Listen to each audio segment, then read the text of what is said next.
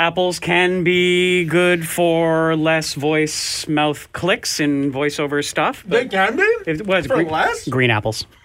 You're eating a red apple. I heard some podcasters talking about going through and taking out all the mouth clicks, and I was like, God bless for doing that. I ain't. At this point, let AI do that. Oh. No, absolutely. There is some, you actually summarized it pretty well, where it's just like, let AI do the menial things and let the humans do the creative things. Stop trying to make AI make art. Well, that's the socialist dream and utopia that I dream of, right? What is a champagne socialist? I was thinking about that this morning. I was like, I think I'm a champagne socialist. I couldn't realistically tell you. I've not gone through and tried to define that in my head. So no, I think I'd be a bad. I almost think it's like it's kind of a derogatory or critical. It might be. Right? It sounds a bit like it, definitely. Yeah. I don't know. Levels look okay. Levels look good. They look great. I love them. No, you're right.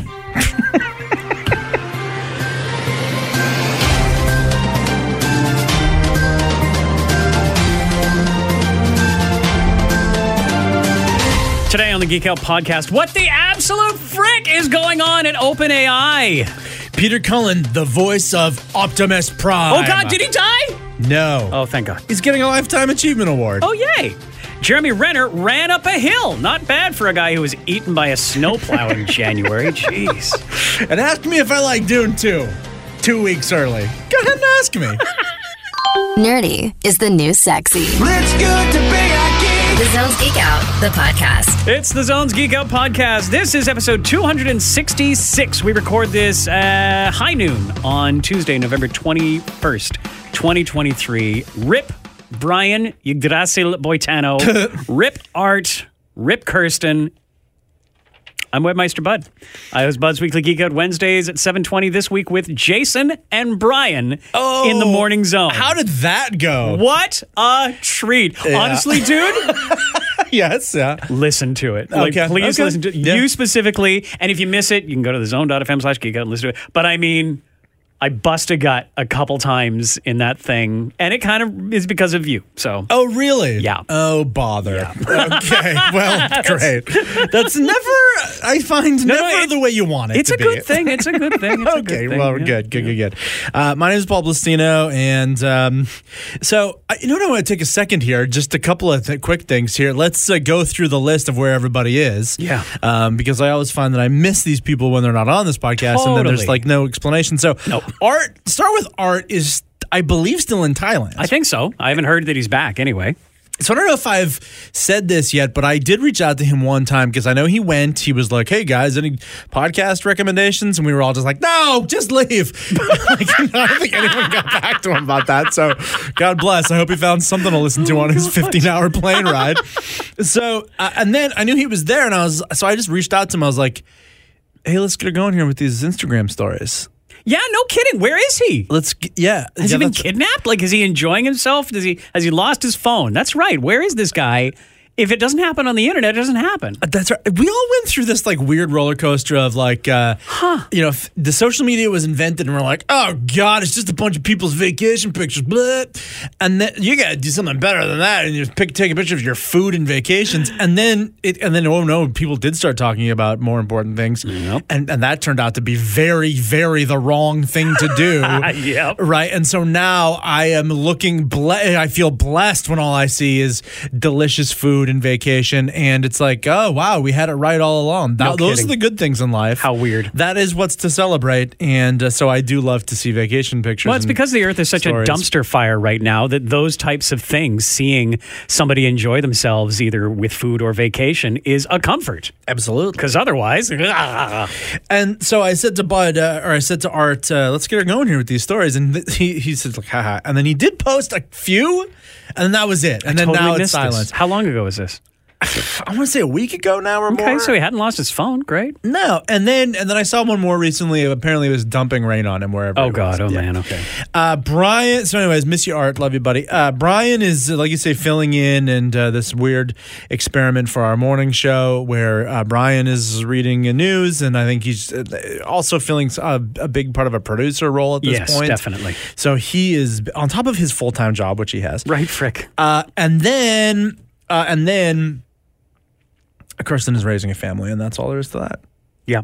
Yeah. And the reason Brian's doing it is because Jason Lamb is getting to host the morning show while Dylan and his wife are on an RV vacation. Yes. So Jason is actually doing Dylan's job of all the talking about the music and the contests and everything, right, and not doing the news because that's what Brian's doing. And of course, yeah, so it's crazy hours for Brian, so he's not here. So, and the other thing I wanted to mention is that last week was one of my favorite cold opens, or rather preambles that we did.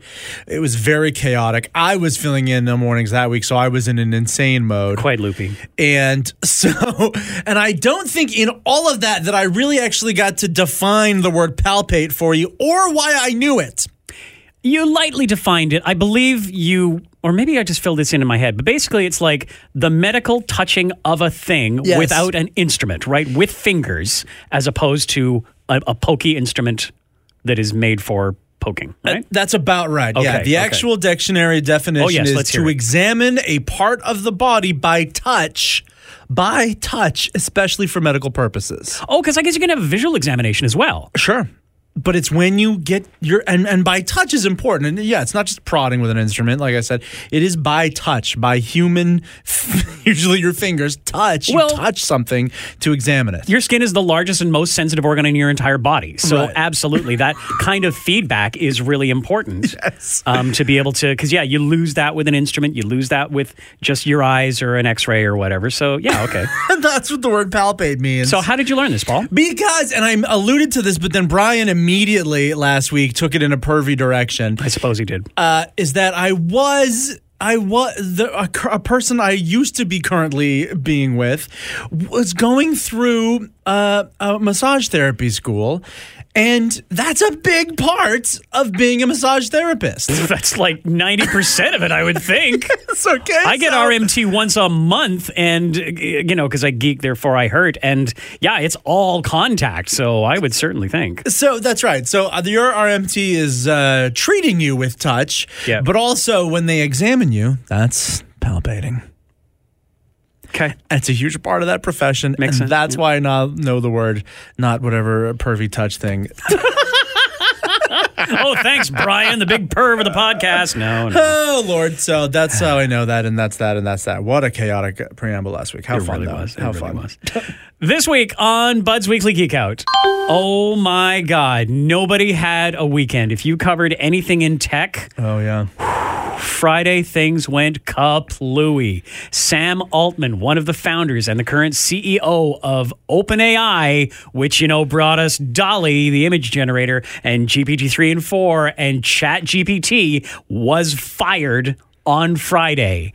And I mean, you always do firings on a Friday, right? Because you want everybody to have their weekend and forget that it happened by Monday. Right. Nuh-uh. Do you know how many podcasts in my list said emergency podcast? Oh, really? 4, which is insane. Wow. And like a lot of these, like 2 of them were supposed to be off that weekend or that week. So yeah, but you just can't escape the news. It's massive. Like he's chief of the board, a CEO, founder, gone. And what the board said was that Sam was, quote, not consistently candid, end quote, with the board of directors, which means they think he's lied about some stuff. Oh, no. But that's the thing, right? This wasn't your sugar-coated, he's off to pursue other passions or spending more time with his family. No. So he was fired. The president, next in command, quit. And then over 700 employees in the company, signed an open letter to OpenAI saying that they would also quit if the board did not, A, reinstate Sam Altman, and B, step off the board, like lose their jobs. It was an incredible ultimatum. What? It became like a showdown between the CEO and the board, essentially? Yes, and the board is made up of 6 people, right? Uh-huh. So Sam is one of those. Greg, the vice president, or the president, is 2 of those. The guy who's, I guess, third in command, he's their chief scientist, he later regretted his decision. Oh, no. So that's half the board. And then, so basically 3 people have been pushing against 700 and kind of stood their ground. So it was just like a massive, huge, crazy saga. There were negotiations. Satya Nadella, the CEO of Microsoft, got involved in mediation because Microsoft is OpenAI's biggest investor. Oh, right, yeah. And, things were looking hopeful. There was a deal. Maybe Sam would come back. Maybe he wouldn't. This is wild. 1 a.m. Monday, Satya Nadella is on Twitter X thing, and basically with a solution, which, if you look at it from a business standpoint, is before the opening stock trading bells. And how brilliant is that? Boy, yeah. Microsoft lost a bunch of stock on Friday with this news, but basically Microsoft has hired Sam and Greg Brockman, the top two people fired and quit from OpenAI, for a new advanced AI research team at Microsoft. And some of the 702 people might also end up there too. They apparently have been promised jobs if they want to go. It has been a freaking drama fest this weekend in tech. Okay, so this guy, Sam Altman, yeah. Do you know much about him? I feel like, unfortunately, the new rock star are these tech CEOs. Very much. So I know more about Bankman-Fried. What's that guy? SBF, Sam Bankman-Fried, yeah. Yeah, I know way more about him than I think I would like to. Of FTX, a huge crypto scam. He was basically just stealing it all. Yeah. No plans. And so this guy, this name is kind of new to me, but do you know much about him? Like, what's his general persona? Like, when you hear, oh yeah, we think he maybe was lying, we think he's dirty dealing, and we want to get him out of here. Does that surprise you, or is it like, yeah, I could see it, or what's your feel of the guy? I don't think it's a dirty dealing thing necessarily. I think what we have is, and this was interesting because this kind of came between Ilya, the chief scientist who did the firing and then later regretted his decision, and Sam, where Ilya is he's more worried about the existential crisis that AI threatens us with. Oh. He wants...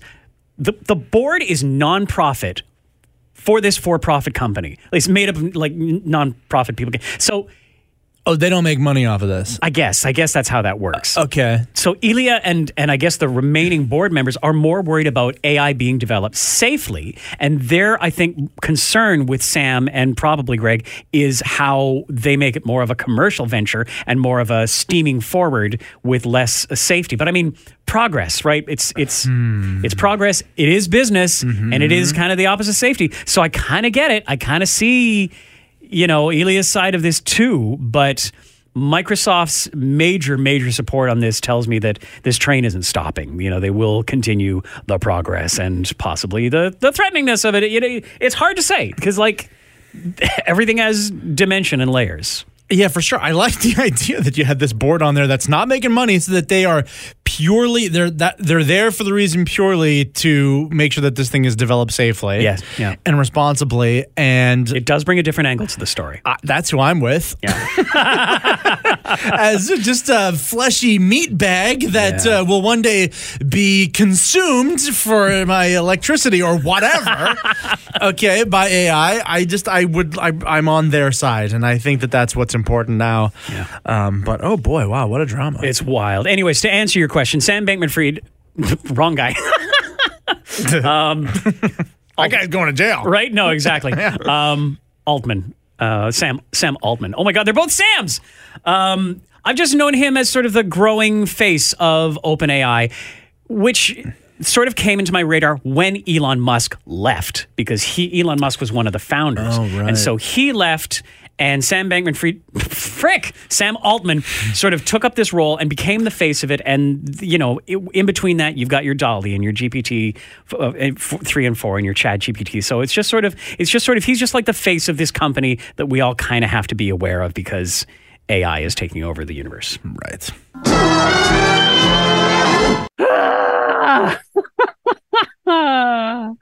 As I could have bet a shiny nickel when I was putting this Geek-out together, everything has changed again. On the very day of our Lord, when I report the craziness of this story, Sam Altman is back at OpenAI, along with the president, Greg Brockman, who quit in protest initially. So OpenAI said, "We have reached an agreement in principle for Sam Altman to return to OpenAI as CEO with a new initial board of Brett Taylor, Chair, Larry Summers, and Adam D'Angelo. We are collaborating to figure out the details. Thank you so much for your patience through this." It's worth noting that Adam D'Angelo is the only member of the old board to remain. He's likely there for continuity of how things had been going, but maybe not in terms of firing your CEO. Sam Altman said, I love OpenAI, and everything I've done over the past few days has been in service of keeping this team and its mission together. When I decided to join Microsoft on Sunday evening, it was clear that that was the best path for me and the team. With this new board and with Satya's support, I'm looking forward to returning to OpenAI and building on our strong partnership with Microsoft. Microsoft's Satya Nadella then said, we are encouraged by the changes to the OpenAI board. We believe this is the first essential step on a path to a more stable, well-informed, and effective governance. Sam, Greg, and I have talked and agreed they have a key role to play along with the OpenAI leadership team in ensuring that company continues to thrive and build on its mission. We look forward to building on our strong partnership and delivering the value of this next generation of AI to our customers and partners. And interestingly, Emmett Shear, who was apparently true to his word in trying to hammer the board for the specific reasonings behind Sam's firing in the first place. He said, he was interim CEO for, 10 minutes. He says, I am deeply pleased by this result. After about 72 hours of very intense work, coming into OpenAI, I wasn't sure what the right path would be. This was the pathway that maximized safety alongside doing right by all stakeholders involved. I'm glad to have been part of the solution. Perhaps most tellingly, though, Greg Brockman, the president, posted a selfie with him in front of, on a rough count, about 80 or so OpenAI employees enthusiastically waving at the camera. Hilariously, the official OpenAI account posted that ChatGPT with voice is now available to all free users of ChatGPT. Previously, it was only part of ChatGPT Plus, their paid tier, which they had to stop signups for recently because there were too many signups. Anyway, they demoed ChatGPT voice with an employee asking it, it's been a long night for the team and we're hungry. How many 16-inch pizzas should I order for 778 people? The joke there, of course, is that's the amount of people at OpenAI. The answer ChatGPT gave, of course, was 195. That did this breakdown, assuming 3 slices per person, each 16-inch pizza being... Anyways. So presuming this is the end for now... Some are calling this maybe a publicity stunt. I feel it might have been more panicked desperation about Sam's position of accelerator. That's literally what they call it. An accelerator is a person who wants to push forward and fast, and a decelerator wants to temper development for safety. This hopefully will be a bit of a wake-up call for Sam, maybe to be a bit more mindful about how other people in the company feel about this kind of thing and about AI's existential threat to humanity. If he doesn't believe there is a threat, maybe now he'll see that others do believe there is a threat. Anyway, an eventful 6 days. I'm going to sleep now. Well, good job and well done for jumping back on. I don't think we even mentioned this is a day later than we recorded the rest of this podcast because the news was so late breaking and we had just had this huge look at it.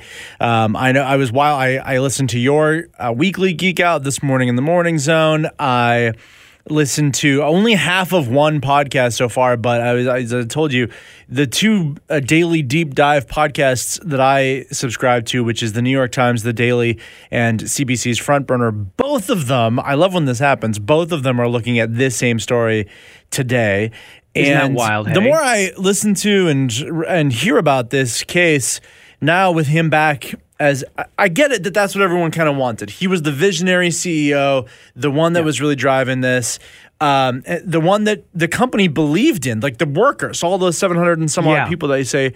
But he also was the one who it seems like is a little less concerned about safety. So now as a human being who might get either my job taken or my blood sucked by an AI robot, right, who wants to use me for energy or what have you, use me as a battery. How should I feel about this? Should he be, I don't know, maybe this guy to lose his job was a little bit of too much of a step, but should some really serious guardrails be put around him and what he can do with this company? Whether or not they should, I don't know if they will, because in the end, Sam is the guy at the front of this train, and obviously his power and his relationship with the workers is strong enough that what he wants will probably ultimately get done. So that is why I hope that he at least feels a bit of empathy now for the former board, and how they felt so, I guess, trapped, so painted in a corner that was their only recourse, was to get rid of this guy. Like, that is an extreme move to make. And I hope that Sam takes a bit of that perspective with him as he moves forward. I hope so too, but if I were a betting man, and I am, I would bet that instead he feels that this is nothing but pure validation, and now he just is full steam ahead with whatever he wants to do. All gas, no brakes. Goody, goody. But thank you so much for updating us in real time. Bye. Coming soon.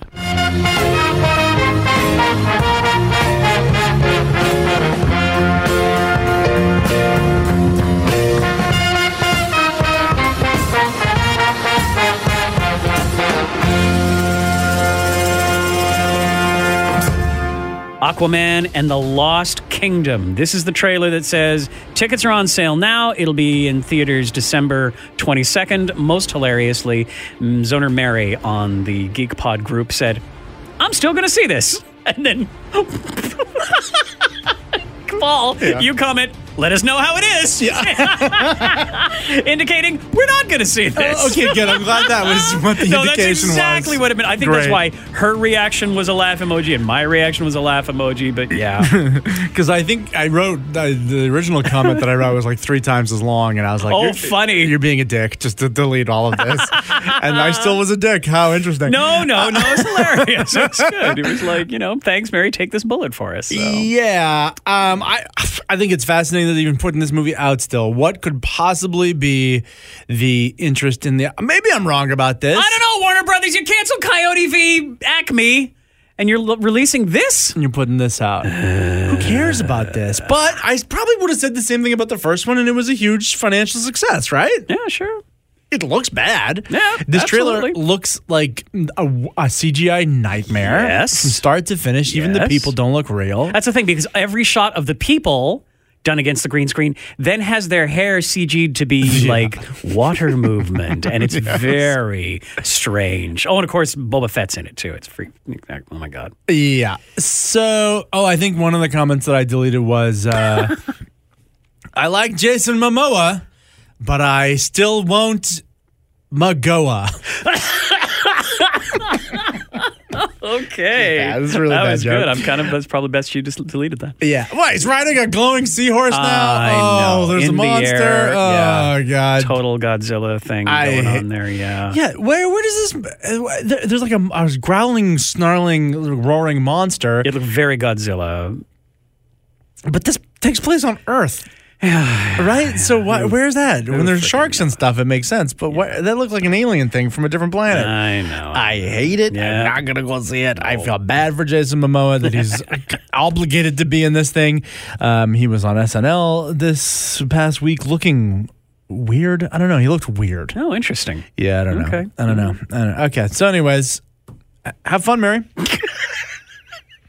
A Disturbance in the Force. So this is a documentary about the Star Wars Holiday Special, which apparently is in theaters now, and on December 5th will hit video on demand. And to clarify, that means you got to pay for it.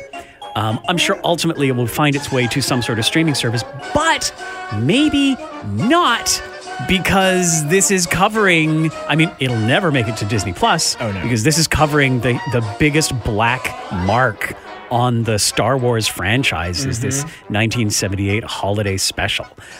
So hard to know where you will see it. But here's Weird Al Yankovic talking about, in this trailer. There's freaking Kevin Smith. Yeah. I see Seth Green is later on in this trailer. Like, there's a lot of people, a lot of nerds talking about this thing. But yeah, this documentary will probably be quite an under the radar, unofficial thing. And maybe not hit a streaming service. We'll have to see. No George Lucas? Nope. I am fascinated. Look, I'm happy to Gilbert watch... Gottfried's in it, though.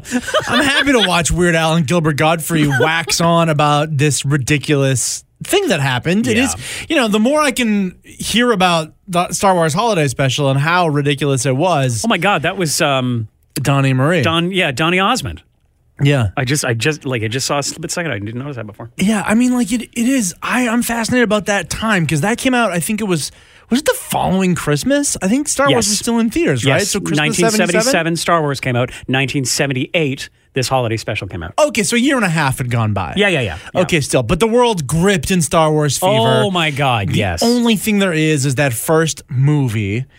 Oh yeah, okay. So but it's so interesting how insane it was. We hadn't seen what else it could be yet. No, exactly. We had one piece of exposure, and it was groundbreaking. And for some reason, and so George Lucas, I'm pretty sure, from what I know about this holiday special, and that's what I mean, I hope it's more than just these comedians joking about it. I hope there is some digging and some... Oh, I hope, there's a proper recap on its history. Yeah, some journalism applied to this. Yeah. Because as far as I know, George Lucas approved it. Yeah.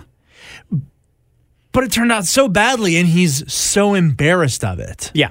Because you can approve something, especially in these early days, right? He was working the Kenner deal, personally, I'm sure. Right, yes. Right? So I'm sure in the early days, you approve this idea, and you may not necessarily are getting the dailies of what this looks like before it hits the air. Yeah, and I think it really speaks to how lucky, again, that he got with that first movie. Yes. He had some good concepts, Yeah. and the movie was a disaster, and luckily in editing and for music, it turned out to be great.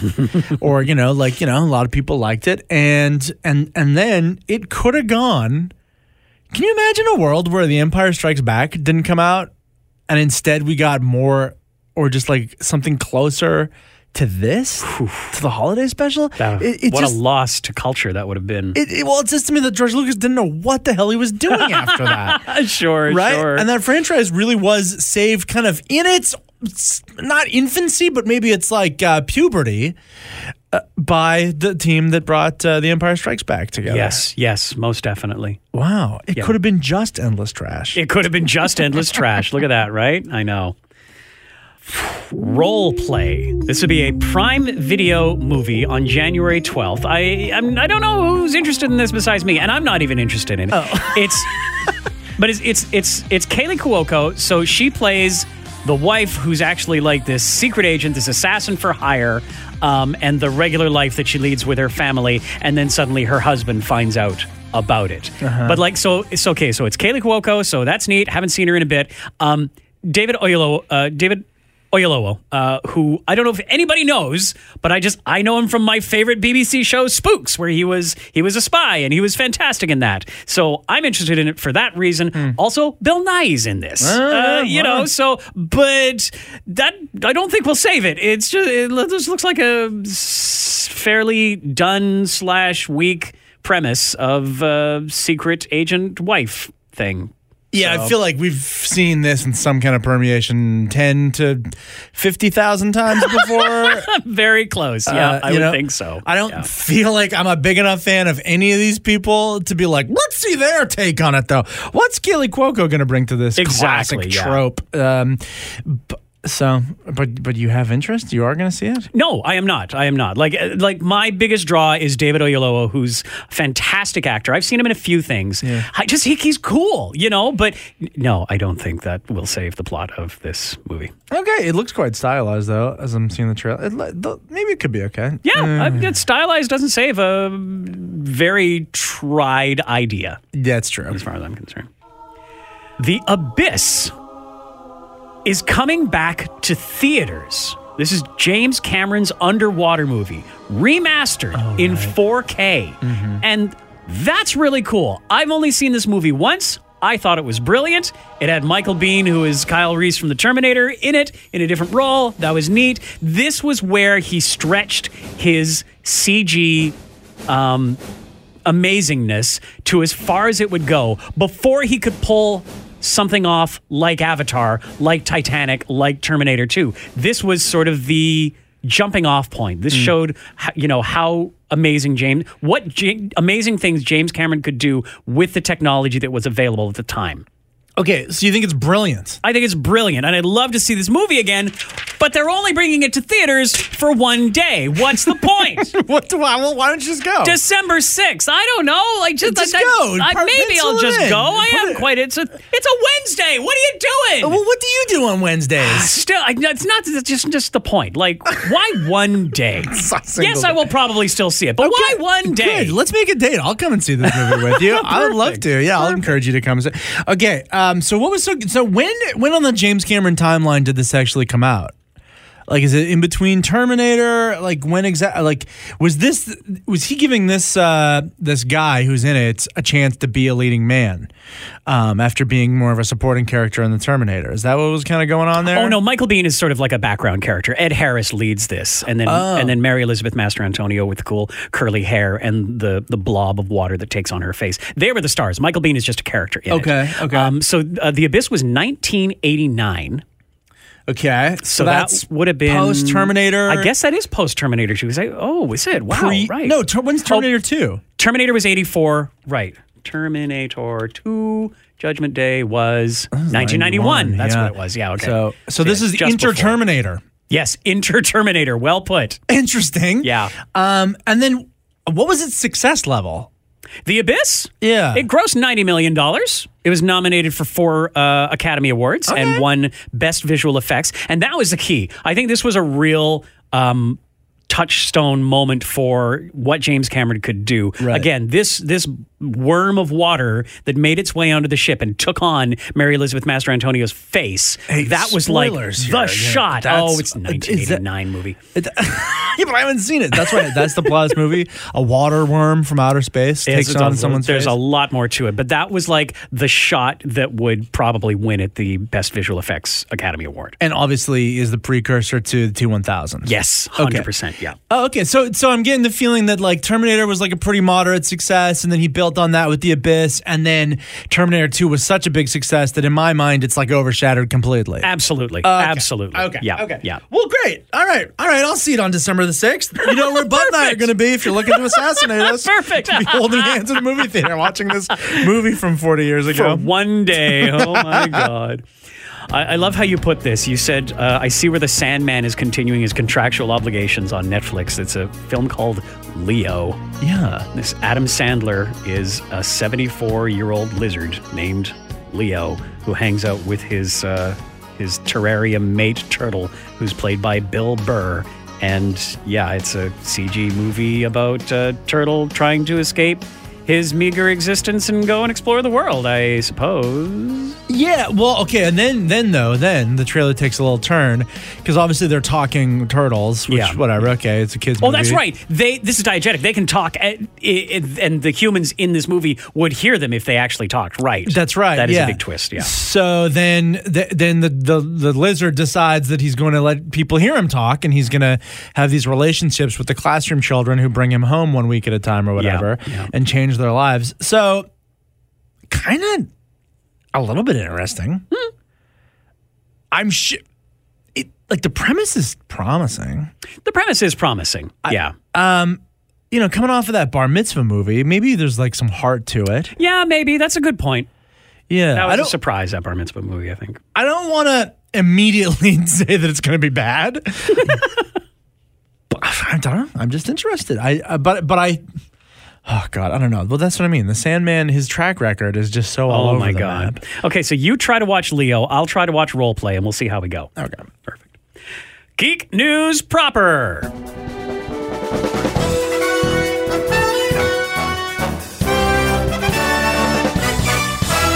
Peter Cullen, the voice of Optimus Prime, will receive a Lifetime Achievement Award. And you may be like, okay, whatever, who's going to give him the Lifetime Achievement Award? Academy. Oscars, right? Please, exactly. Come on. The Academy, the National Academy of Television Arts and Sciences, on December 17th. Oh, it is the Academy. Yes, it's a real Lifetime Achievement Award. I was being facetious because we get this news from, it's like transformersnews.net or something, right? It's allspark.com, which is hilarious to me, even as a Transformers fan. Yeah, right. All the ads are about toys, and it's great. Yeah. Oh, okay. I didn't realize this is a legit Lifetime Achievement Award. I thought it was like, it's like he was going to get it at Comic-Con icon from some nerd or something. When I first saw this, that's what I thought too. But then I looked, I'm like, oh my God, the National Academy of Television Arts and Sciences. Their CEO, Adam Sharp, says, "We are thrilled to recognize Peter Cullen, who has voiced so many iconic characters over a lifetime of true achievement. His remarkable career in many genres of television and film make him an exemplary honoree." I agree, just based on Optimus Prime alone. Yeah. But what else did he do? I know it's like him and the guy who did Megatron, actually. Frank Welker. Yeah, he has done, like, his list of iconic characters is insane to me. Frank Welker may hold the Guinness Book of World Records for most differentiating cartoon roles. Frank Welker is an absolute freaking comedian. Frank Welker, by the way, voice of Fred in Scooby-Doo its entire run from the 60s, right? Guy has done so many. He was Ray in The Real Ghostbusters. No kidding. Yeah. What? Yeah. That's range. Yeah. I know. I don't know why. When you say Welker, I immediately think Megatron. Mm-hmm. So, but I mean, he was also Soundwave and Shockwave. He was a Rumble. He was a bunch of Transformers in those G1 cartoons. I don't know why I just assumed that he walks around being like, Prime! You know what I mean? But that's the thing, because his normal voice is that of Fred. It's just kind of this regular guy kind of sound, you know? Right. And it's so amazing because not only is he, an absolute kaleidoscope of voices, but he can create mechanical, organic, fantastical creature sounds. Yeah. He has the same sort of weird nasal affliction that a modern day version of him, D. Bradley Baker, he does all the creature sounds like the Avatar cartoons. He's sort of like the next generation of Frank Welker with all this weird sort of nasal stuff that he can do. As for Peter Cullen, his resume is not as vast. It is obviously a lot of Transformers stuff, but he's also voiced Eeyore for Disney for the longest time. Yes. And then it's just a little bit of other kinds of roles. But literally the majority of things that he has done are variations on Optimus Prime or Optimus Prime in various things. Right, interesting. Well, I hope Frank Welker already has this award then. I mean, here's hoping. The problem is nobody knows really who Frank Welker is, and everybody should. Frank Welker is freaking incredible. Yeah. But yeah, he's very much the overshadowed star of that generation of voice actors, as far as I'm concerned. Well, I think people who know, but people who don't know Peter Cullen. Well, what a slap in the face that, going back to the very first Michael Bay Transformers movie, they got Peter Cullen, which obviously if you didn't do that for Prime, you were going to, balls up the entire thing from the jump. Yeah. I feel like they also balls it up by replacing Frank Welker as Megatron with Hugo Weaving. Yeah. It's like, okay, I know Hugo Weaving was having a real moment at the time, and he did a fine, serviceable job and everything, but I wanted Frank Welker Megatron. Everybody did. And that's the kind of thing, that's what shows you the status of someone like Peter Cullen as opposed to the status, which doesn't balance out with his talent, of Frank Welker. Brutal. Ask me about my voice acting nerdiness. Jeremy Renner. 10 months ago, January, right? This guy gets New Year's Day. This guy gets eaten up by a freaking snowplow. Well, he has posted a video on his Instagram where he is running up his driveway, which is phenomenal. Absolutely hot guy of this guy to work through all of the. He says he's gone through every type of therapy, including countless hours of physical therapy, peptide injections, IV drips and pushes, stem cells, and exosomes. I don't even know what that is. Red light and infrared therapy, hyperbaric chamber, 2.0 atmospheres, cold plunge, and the list goes on and on. Jeez, this guy has been through. I was about to say the ringer, but no, he's already been through the ringer on the Snowcat. So yeah, the ringer's the specific moving part that he went through. It's incredible. Wow, good for him. Congratulations. Huge. I can't imagine that amount of work to just be able to, get back to where you once were. It's incredible. And next time, Brian, that you're complaining about walking up a slight incline to get to your house, to my house, okay, I just want you to remember Renner, all right? Brian, what heavy machinery have you been through that for some reason you can't walk up a short incline? Oh my God. Because Renner could do it, okay? And he's my second favorite Hawkeye. Perfect.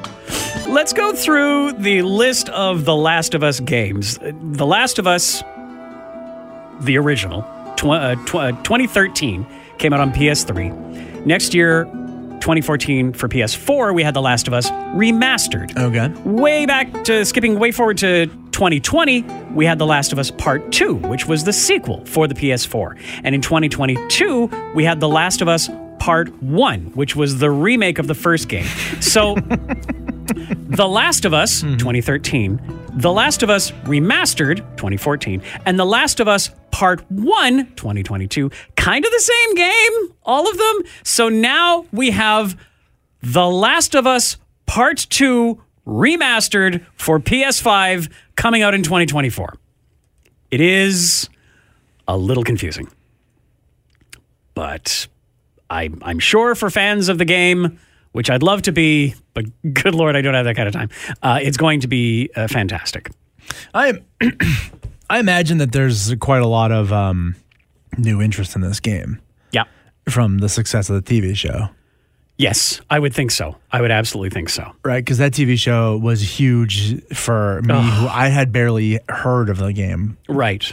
You know, and I loved it. And so I can imagine if you like video games, you might go check it out. Yeah. Hey, speaking of video games, before we move on here, I just want a little celebratory situation for me is that we were talking about this. I don't know if I mentioned it on this podcast, which is odd because I know I've mentioned it on the radio, which is like, who fucking cares, dude? Stop talking. But there was one level on Super Mario Brothers Wonder. Oh, yes. I'm so proud of you for this, dude. Tell us about it. Okay, so I brought it to our group chat because I thought for reasons for sure. This was stupid of me to just assume, but I thought for sure that you were into Super Mario Wonder. Oh, I desperately want my playlist is 78 games long. I will get there, but oh my God, there's so many things for me to play. Right. So, well, I highly recommend it. You know, I bought it off of Brian's recommendation, and then of course my nephew got it. So I was like, all right, I'm getting this damn thing. So there's this one level. It's called Fluff Puff Peaks Wall Jump Challenge Special World. And Brian, you get to it kind of early in the game. You know, like the game starts off as all Mario games do, kind of, you know, it's like pretty easy. And I'm just playing it. I'm like, yeah, this game's for kids. I get it. And, you know, it's just fun to be Super Mario again. Okay, whatever. Worth the $90. But then you get to this level pretty early, and it is truly the most difficult, challenging Super Mario level that I have ever played in my entire life. Am I going to guess there's a rhythm component to this? There is a rhythm because you called it Fluff Puff Peaks Special Climb to the Beat. To the beat. Oh, that's right. Which is its own. Oh my God! Like it sounds like a nightmare for anybody who's not fully into both platformers and rhythm games. You know? Yes. So, and it's interesting too in this game because there's another to the beat level that's earlier, and it's obviously much, much easier. So it kind of gets you used to like the rhythm jumping. That makes sense. What do you call it? A rhythm game? Yeah, it's a rhythm game. Yeah. Okay.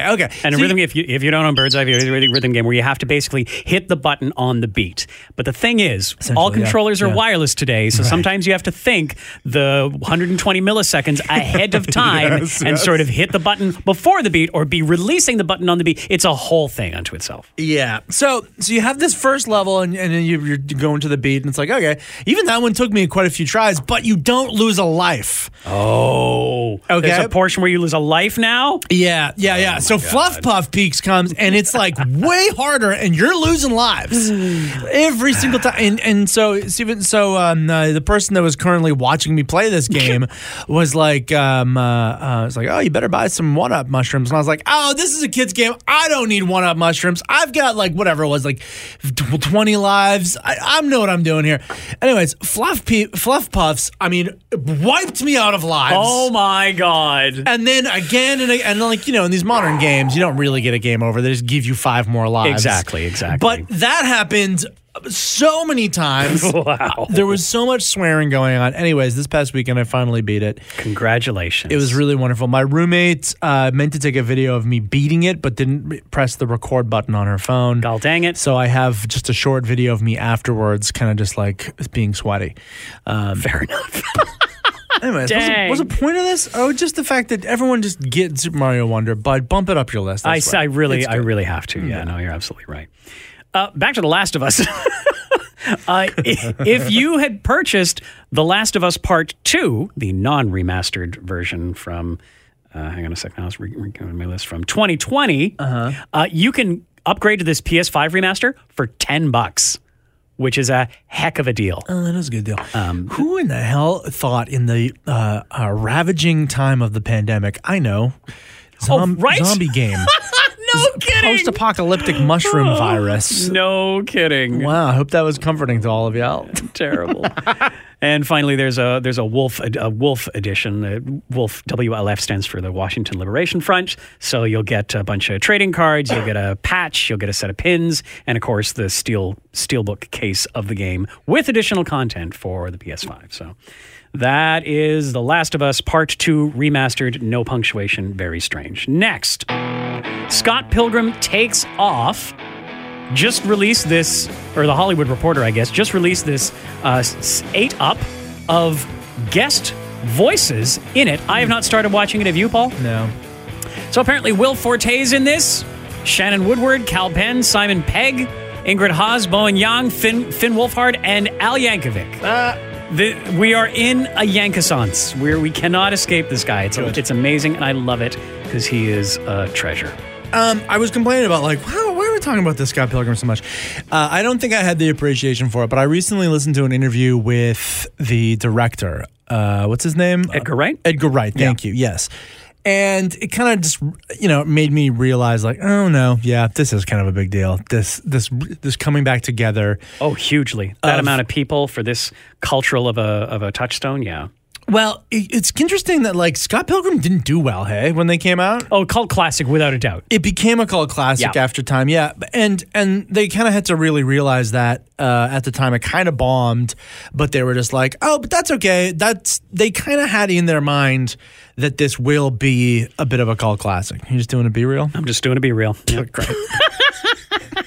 Great. Like, I'm in most of Jenny's B-reels, just doing the same dumb thing every single day. I'm captioning this, Paul, mid-sentence. Yeah, okay. Your mouth is literally open, and I'm sorry. Yeah. Good. No, that's okay. That's kind of how I look best. So, oh God, I've been told.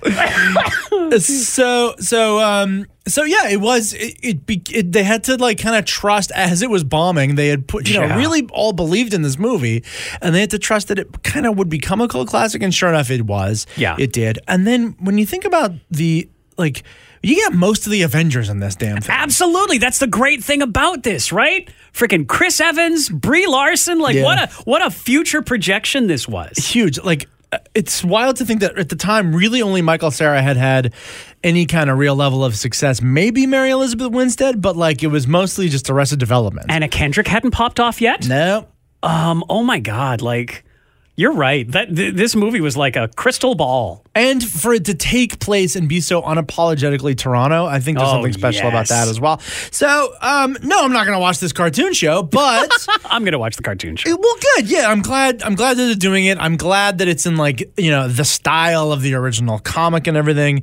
I think there is something to be said. I was too dismissive, I think, last week, but I think it also was because I never saved the theme song. Oh, so you were ticked about having to go back and resource it for the podcast again? Yeah, exactly. Dude, we talked about this thing 17 times in the last 4 weeks. How did you? Wow. Okay, I think I was like, why are we still talking about this thing again?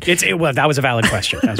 But no, it is cool. And the theme song itself actually is quite cool because the original comic I heard was based on a song. Like, this Winnipeg band wrote a song called Scott Pilgrim. No way. About whatever. Yeah. And that song inspired the comic strip. What the frick? That's incredible. I had no idea. Yeah. That's so cool. I know. So that's where it goes way back. And I think the original song from this little indie Winnipeg band is on the soundtrack. That's how I found it. But yeah, that's how that goes. No, that's so cool. I haven't looked up that part of history. I like that. That's really nice. Okay, I'm going to spend 10 seconds on this. Dune 2 is now dropping 2 weeks early. It will be March 1st, 2024, instead of March 15th, 2024, instead of November 3rd, 2023, which was when it was initially supposed to come out. So, 2024, though? Okay, well, that's fun. Yeah, I think we all had a moment of silence this past month when it should have been coming out. Yeah. Right? Yeah. Yeah, I'm excited for Dune 2. me to. Nope, I'm not going to let you do it. Next up, it's weird. I'm just going to put these in here because they're kind of neat. But both Paul and I, within minutes of each other, just pasted in interesting links from this Twitter account called Culture Crave. And so the one that Paul pasted in is Anthony Starr as Homelander on a crane and obviously lav-mic'd because you can just hear him just casually blurt out every possible version of an F-bomb he can. He is like, this is him regretting doing his own Homelander stunts. It's just a single shot of him going up and up and up towards this crane, and I'm sure he's getting very high up, and it's freaking him out, and his body language is very telling, and it's just kind of hilarious to just hear him freaking out slowly but surely as Homelander in The Boys. I sure would be. Absolutely. Yeah. Absolutely. Well, I wonder if they were able to use this take or how many times they had to do it because he's so uncomfortable. Oh, he's so uncomfortable. I'm sure they didn't use this because Homelander is confidence personified. Yeah. And this Anthony Starr moment is not. That's okay. I put that in for you, Boys fan. Oh, it's great. The one I put in is about Ke Huy Quan saying joining the MCU was at the top of his wish list when he started acting again. Because as you may remember, when he stopped acting after the Indiana Jones movie, he was a stunt coordinator. He is an uncredited stunt coordinator on X-Men, like the original X-Men movie. But here he is, baby Ke Huy Quan, guiding a Wolverine stunt double in the original movie. And I just thought that was the damn coolest thing. So that's why I put that one. That is so cool. I love the Quanaissance. Yes, Quanaissance is brilliant. Absolutely. And I know that his next bucket list item is he would like to be in Star Wars. Yes. And so you know what? Let's get it done. He's got Kathleen Kennedy's phone number now. I'm supportive of one more Star Wars movie if he gets to be in it. Great. Finally, in Geek News proper, a weird one. Sean Combs, Diddy, has been accused of rape and abuse by an R&B singer who goes by Cassie, like Shirley's Cassandra Ventura, when she was 19 and he was 37. So this happened in 2005. This article came out. This is from, the Associated Press. So this is the AP, and Diddy vehemently denies the allegations. But then a CNN story very closely afterwards says that the lawsuit has been settled. The quote from Diddy is, "We have decided to resolve this matter amicably. I wish Cassie and her family all the best. Love." And then her statement is, "I have decided to resolve this matter amicably on terms I have some level of control," which is an interesting way to put it. "I want to thank my family, fans, and lawyers for their unwavering support." Yeah, we'll have these links, I suppose. Yeah. You can go read it yourself.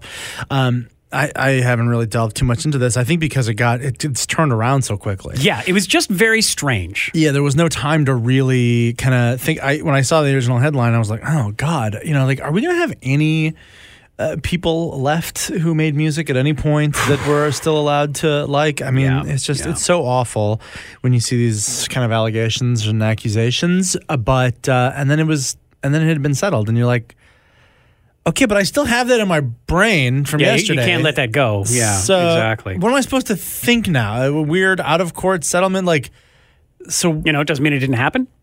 Doesn't mean it doesn't happen. But again, innocent until proven guilty, allegedly, right? It's hard to know how to process this because it didn't do the terrible thing of being splattered out in the courts for everybody, which brings me back to this line of Cassie's on terms that I have some level of control over, which is super key. And I think, she thinks about the whole, like an Amber Heard situation or whatever, and it's just like, maybe I don't want to go through that for weeks and months and maybe years and maybe my reputation for the rest of my life. That's an interesting comparison because I feel like, it's not like, my initial reaction would be like, well, listen, the courts are there to get to the bottom of these things, to lay bare the truth, right? To spill these things open so that we all can get to the bottom of what the truth is. But you think about that Amber Heard, Johnny Depp trial, it's like, we didn't get to the bottom of shit. No, it just turned into a circus. Everyone looks bad. Yep. I don't really think I know anything close to the truth of what actually happened in that situation. Just seems both bad. That's all we sort of, if we had to summarize this, that's sort of all I got out of it. And then we all still dislike Johnny Depp and Amber Heard more than when we went into it. And it's kind of the same thing with this. Even though it didn't go to court or anything, I'm just like, oh, now I have that thought about Sean Combs in my head. Yeah, it's an interesting one, definitely. Yikes. 2 pieces of rumors and hearsay. Is your source on this reliable? Deadline hears from several sources hang on. This was confirmed. that Nicholas Hoult will be Lex Luthor in Superman: Legacy. No, see, here's the thing. Deadline is up there in somewhat reputable sources, but sometimes they do this. It's like they have heard from several sources, and that's not confirmation. Right. But I feel like if you gave it a Goog now, I feel like it has been confirmed by other sources.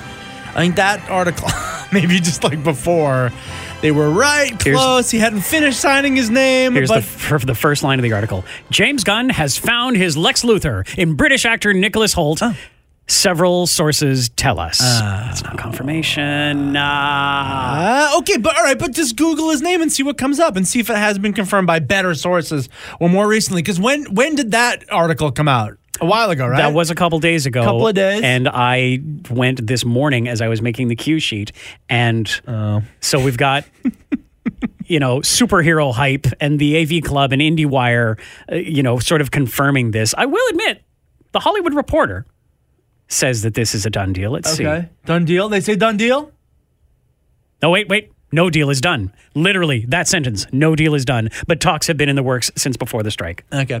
Well, maybe we can reserve judgment until it's a done deal, but how do we feel kind of off the hop here? He better start with no hair. This is the new... It was so dumb when Jesse Eisenberg came. I know! And he's like full head of hair, and then he eventually gets bald. It's like, Lex Luthor is bald from go! This is the new Beast, by the way, the new Beast in the X-Men movies, and he was also in Renfield, that vampire movie with Nicolas Cage.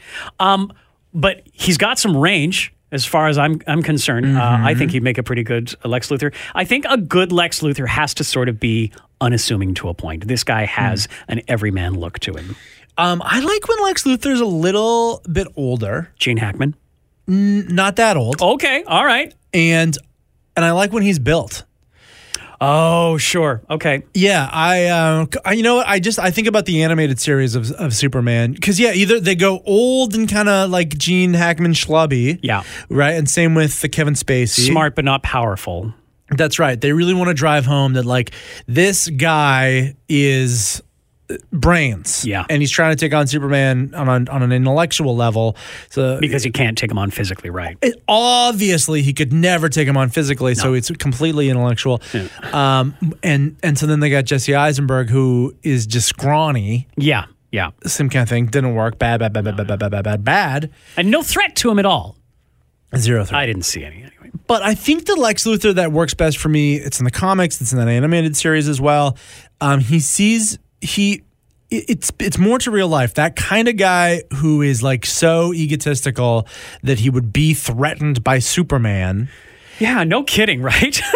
That guy's ripped. That guy is like alpha male, up in the gym, 4:30 in the morning. He'll have to have a complex about it. He's got a complex, right? And I remember that being an aspect of that cartoon show too, where he was there like training and working out so hard to make sure that his body was like physically perfect because, he was doing everything he could to best Superman, even though it would never even come close. No point to it, really, yeah. But, for the time that he was going to get that giant robot costume. Yeah.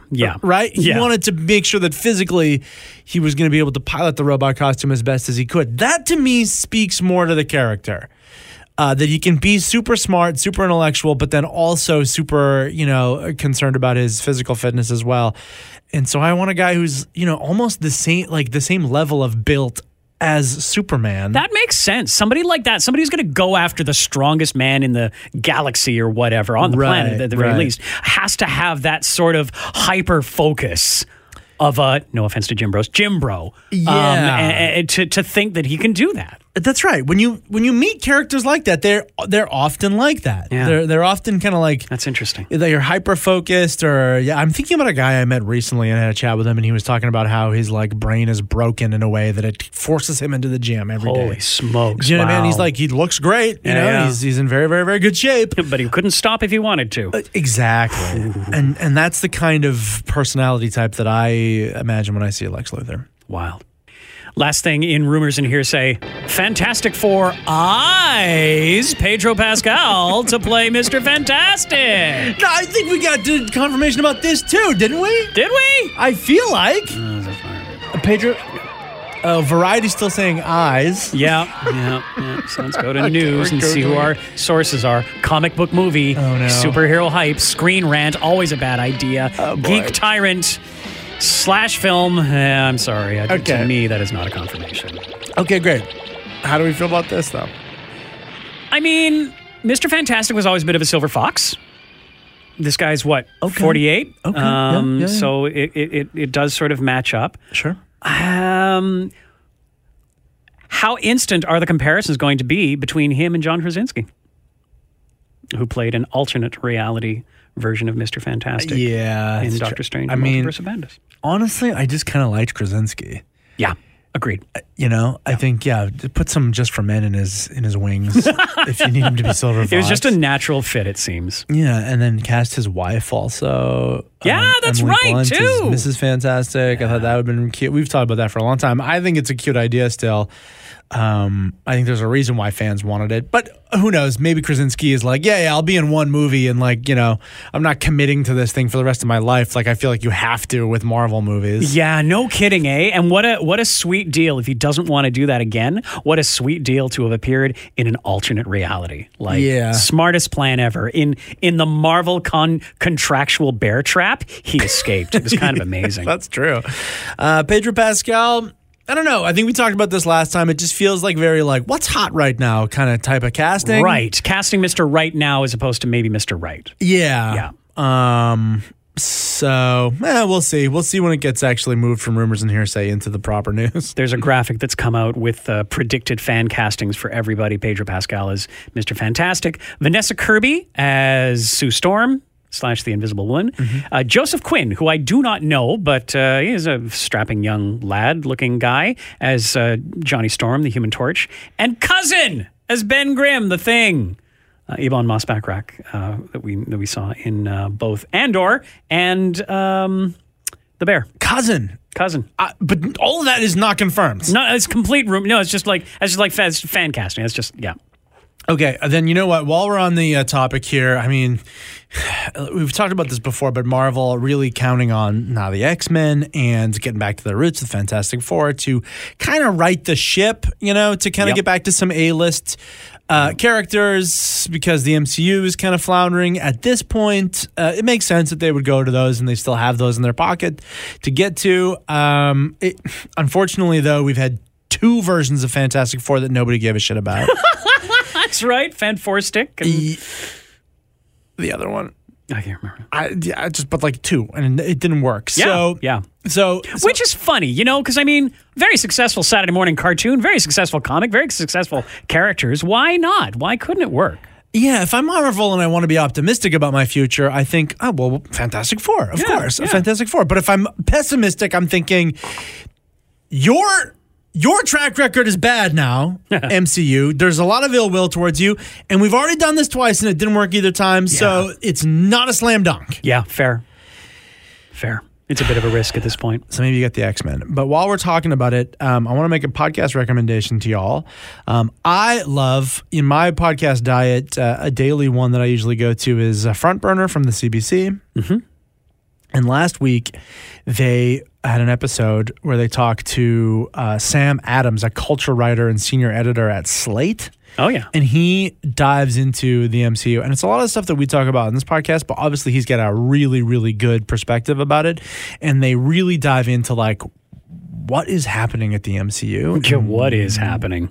Yeah, and why it's kind of floundering in the way it is right now. Interesting. And so I won't paraphrase. I'll just recommend highly that you go and listen to that episode of That's cool. I've listened to a couple of those Front Burners on your recommendation, so thank you. Yeah. All right, we're on to reviews and recommendations, starting with Brian's 91-second. Wait, no, we're not. He's not here.